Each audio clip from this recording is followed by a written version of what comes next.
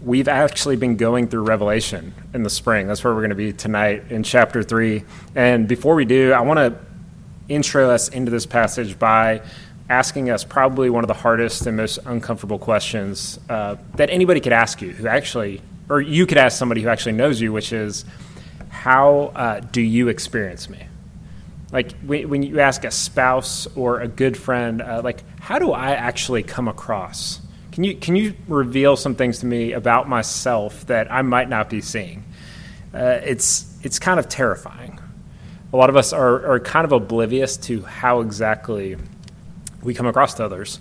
I know for myself, I'm in a pastor's cohort with 5 other men, and we meet every year to do a retreat and pray and encourage one another and give life updates and things like this. And on one of those retreats, one of my good friends said to me, Vinny, I know you love us. You're always around. You're really present. But I just want to tell you that you're kind of the house cat of this group.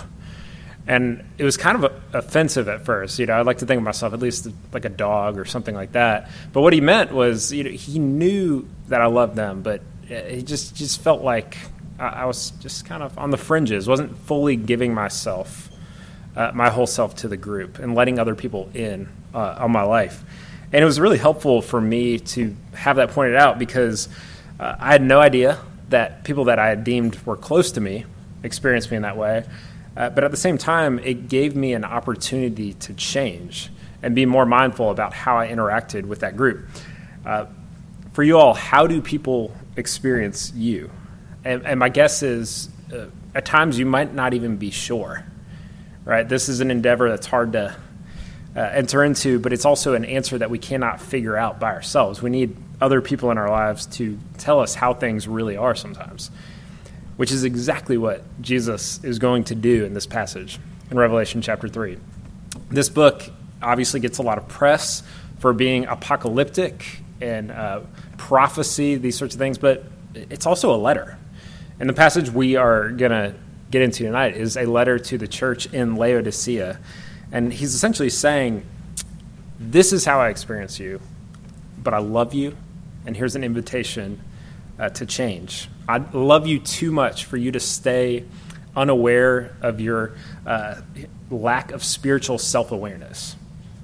I love you far too much. He wants to open up this church, and he wants to open up us kind of like a good surgeon does in order to get in there, do some cleaning, do some surgery in order for us to move on throughout life in a more healthy way. So let's begin reading Revelation 3, beginning in verse 14. This is God's word. And to the angel of the church in Laodicea write, the words of the Amen, the faithful and true witness, the beginning of God's creation. I know your works. You are neither cold nor hot. Would that you were either cold or hot. So, because you are lukewarm and neither hot nor cold, I will spit you out of my mouth. For you say, I am rich, I have prospered, and I need nothing, not realizing that you are wretched, pitiable, poor, blind, and naked. I counsel you to buy from me gold refined by fire, so that you may be rich, and white garments so that you may clothe yourself, and the shame of your nakedness may not be seen, and salve to anoint your eyes, so that you may see. Those whom I love, I reprove and discipline. So be zealous and repent. Behold, I stand at the door and knock. If anyone hears my voice and opens the door, I will come into him and eat with him, and he with me. The one who conquers, I will grant him to sit with me on my throne, as I also conquered and sat down with my Father on his throne. He who has an ear, let him hear what the Spirit says to the churches. Let's pray. Our God and Father, we thank you for this night, to come before you, to worship, to sit before this word. Lord, we ask that you would use it, that you would use it to pierce our hearts, that, Lord, more than just understanding things about you, you would give us an encounter with you tonight. By your Spirit, we pray in Christ's name. Amen. So I want to look at this passage in 3 ways. I want to look at the assessment, the invitation, and then finally ask, so what, at the end. So begin by thinking about the assessment. It's really important to not gloss over the first verse we looked at, verse 14, which says, the words of the Amen, the faithful and true witness, the beginning of God's creation. Because we need to hear those words from Jesus, who is true, who has authority, whose character is abiding, who we should listen to if he's going to say things like he's about to say, beginning in verse 15. Right? He's reminding us, hey, you need to listen to me, and here's why. You can trust me. With that backdrop in mind, this is what he says in verse 15. I know your works. You are neither cold nor hot. Would that you were either cold or hot. So because you are lukewarm and neither hot nor cold, I will spit you out of my mouth. Pretty strong words. Now, this concept, even this verse, is probably familiar to y'all. I don't know what your church background was like, but so often this concept of being lukewarm is taught in terms of, hey, you need to get more fired up. You need to be more zealous for the Lord. You need to be more active, these sorts of things. And that's not all bad, obviously. But within the context of this passage, that's not exactly what's going on here. Because here's what the Laodiceans would have heard. Laodicea shared a river with two nearby cities. They had Colossae, which was 10 miles downriver, and then they had Hierapolis, which was across the river by 6 miles. And the thing that they would have known was that Hierapolis was known for its incredible hot spring. People would travel all around it had these healing medicinal waters that people just loved. It was really refreshing. Colossae, on the other hand, was situated right below this mountain, which the snow would run off and create this beautiful, cool, and refreshing waters. Laodicea did not have great water like these two other cities. They had to get their water piped in through the aqueducts, and by the time it would get to their city, it just was not fresh. It was gross. I don't know if you've ever lived in Florida or drank tap water in Florida, but I imagine it was something like that. It was just not going to do it for you. And so they would have known these things, and they would have been able to see that Jesus' point was, you are neither spiritually healthy nor are you spiritually nourishing to be around. That is not my experience of you. Right now, you are neither providing hot, healing water to the spiritually sick, nor refreshing water for the weary. And he gives the reason right there in verse 17 with these stern but loving words. In the Greek, it actually it comes off as less of an accusation and a lot more compassionate than it kind of sounds in English. But he says this, for you say, I am rich, I have prospered, and I need nothing. Not realizing that you are wretched, pitiable, poor, blind, and naked. Jesus is not simply talking about personal zeal as the antidote for being lukewarm. He's pointing out what we began with, which is, this is how I experience you. Do you have self-awareness to see how you are coming across, how you are navigating the world? You're supposed to be refreshing and a healing presence to those around you. And yet you're operating in such a self-sufficient way, not realizing your daily need for Jesus, not realizing that you are such a beggar in need of grace. I like what C.S. Lewis points out. He says that people in Jesus' day, if they had an actual face-to-face encounter with him, would have, well, this is what he says. Jesus produced mainly 3 effects: hatred, terror, adoration. There was no trace of people expressing mild approval. And yet, you have this church that was not that far after the time of Jesus, and yet they're showing this sort of mild approval, showing that they did not really understand who Jesus was. Like in many ways, we still forget today. How do people experience you? It might be a good question for you to ask. I know sometimes I even need to ask my wife that. Not for the sake of feeling bad about ourselves, but for the sake of growing as agents of life in this world. That's the assessment. But Jesus, thankfully, doesn't just leave us there, but he also invites them into something better. We'll look at the invitation, secondly. Again, to fully understand the nuances of this passage, we have to understand the context again of Laodicea and what they would have been hearing reading this letter. Laodicea was known for three things primarily in the ancient world. Number one was its banks. They were rich. In AD 60, there was an earthquake that damaged their city, and they were so rich that they declined aid from the imperial guard. They're like, no, we're fine. We can handle this. We don't need your money. So banks. Secondly, they were known for their fashion industry. They were up to date in the latest uses of wool in that day, and they were at the top of the game in the fashion industry. And then thirdly, it's medical school. They had a great medical school. They had a lot going on for them, a lot that they could kind of hold up and be proud of, a way they had made a name for themselves in the ancient world. They're proud of money, clothing, health.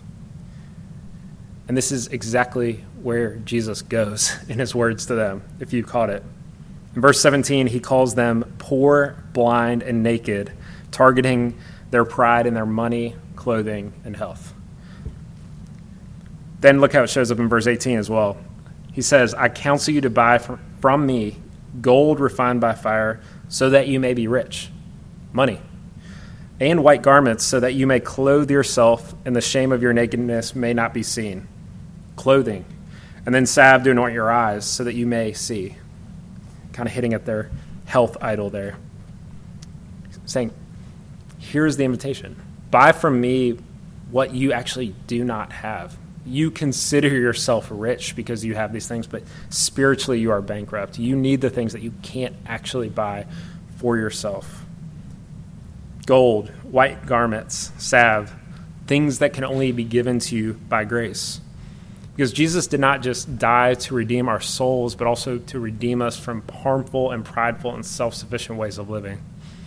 I'd imagine if he was writing to the church in Huntsville, he would have said something about rocket ships and space and that sort of thing.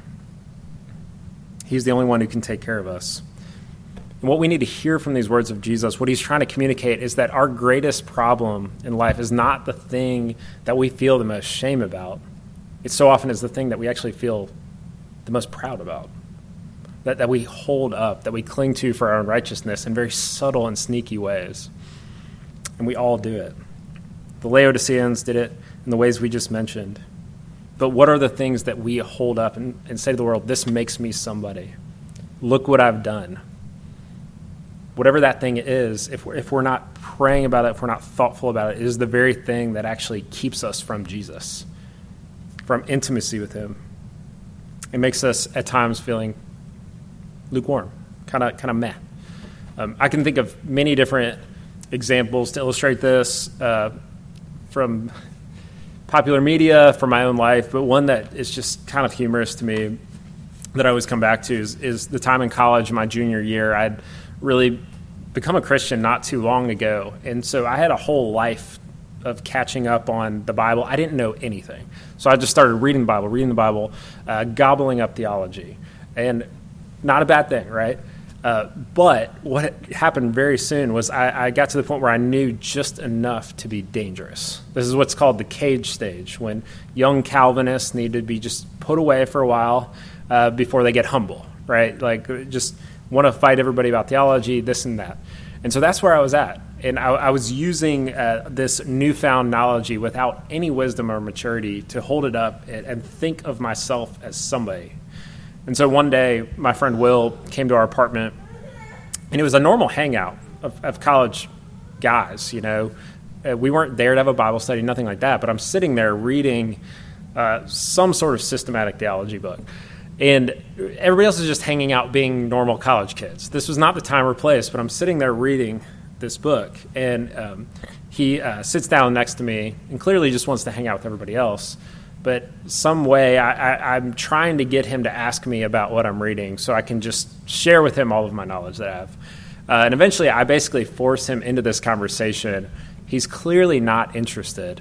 And he finally just goes, Vinny, your approach right now is making me never want to read theology again.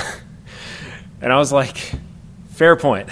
Because what he was pointing out was the fact that, like, my arrogance was not making this beautiful book that I was reading with these beautiful truths that point to a beautiful Savior. it wasn't making it appealing at all. My lukewarmness was just repelling. There was a different way I could have handled that. That probably could have gone a lot better. I had no idea at that point in my life that I was completely empty-handed before Jesus. And he was giving me an invitation to say, you actually need to come to Jesus and buy. You need to stop building your intellect and your ego. You need to actually rely on him and need him, which produces humility. As you think about your own lives, what are the things that you find yourself clinging to, that you are the most proud of? What are the things that might be getting in the way of intimacy with Jesus? For many, I know in this town, even myself, it's certainly work. It could be the thing that gets you either too high or too low, depending on how it's going, affects the mood.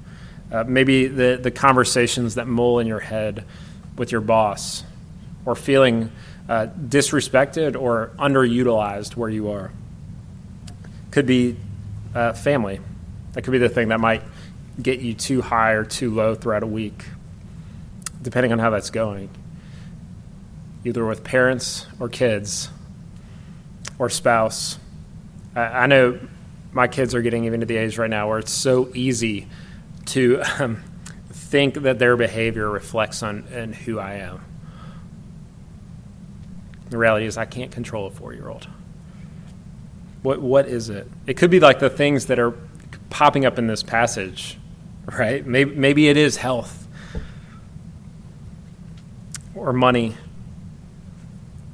achievement, clothing, even though I know that's not a big one in Huntsville with the engineers. There's so many good gifts from God that are not able to hold the weight of our identity. The things that we look to for security and worth. There's something so life-giving as we consider this about remembering that we actually don't have to be perfect, to have it all together, to have made a name for ourselves. We don't. We don't.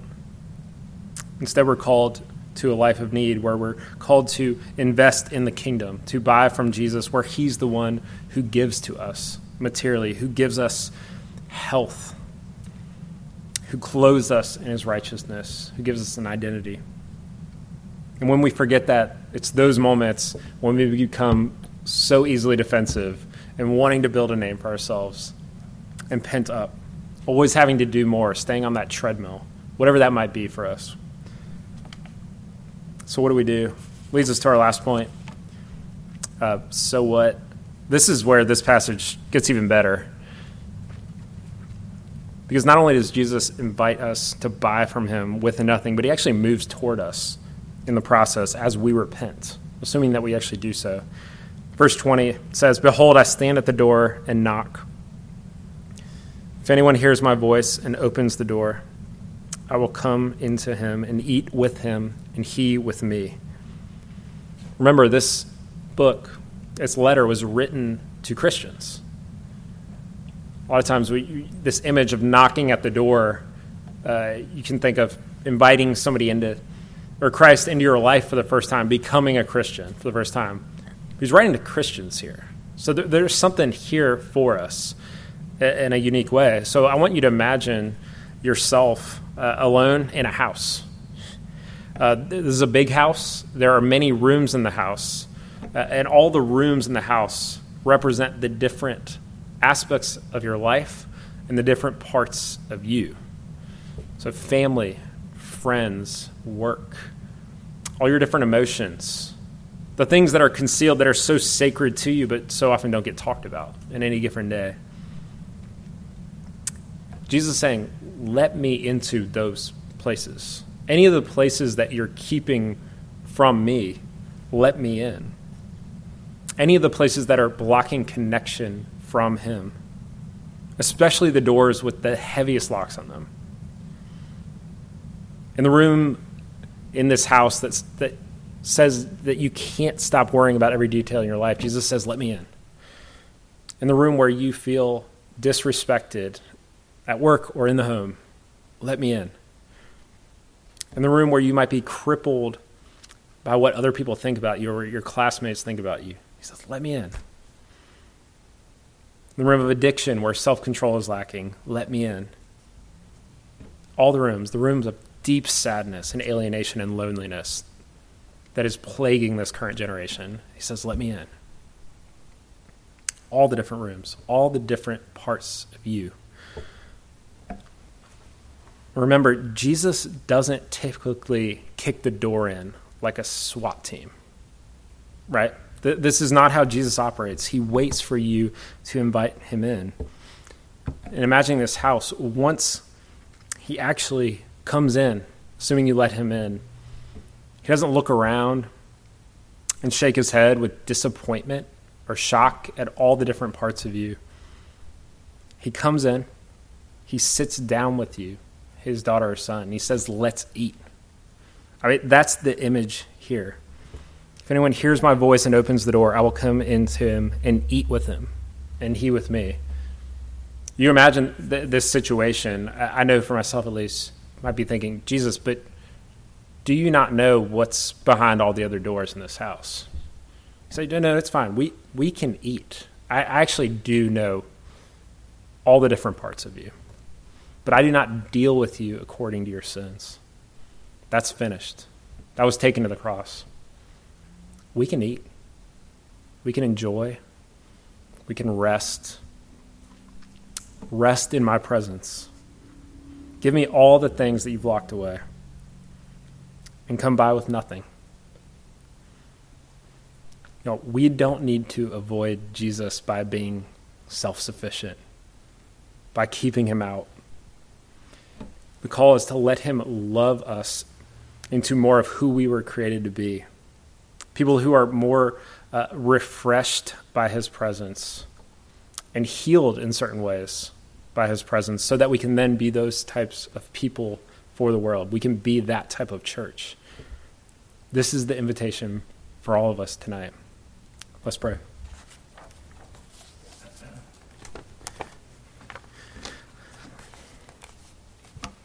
Jesus, we thank you that you love us enough to speak directly to us, to call us to more. Lord, your grace is extravagant. Sometimes it doesn't feel real, Lord, but you call us to let you in. Lord, that is terrifying and that is hard, Lord, but we are thankful that all the different parts of us, the parts that we cling to, the parts of our present, of our past, Lord, you died for those things, Lord. You want us to experience more life, Lord. You want to free us, Lord. Thank you that you did that at the cross. Thank you that even now you invite us to more of that in our day-to-day lives, Lord. We ask that we would all experience your love and your grace in more intimate and real ways. We pray this in your name.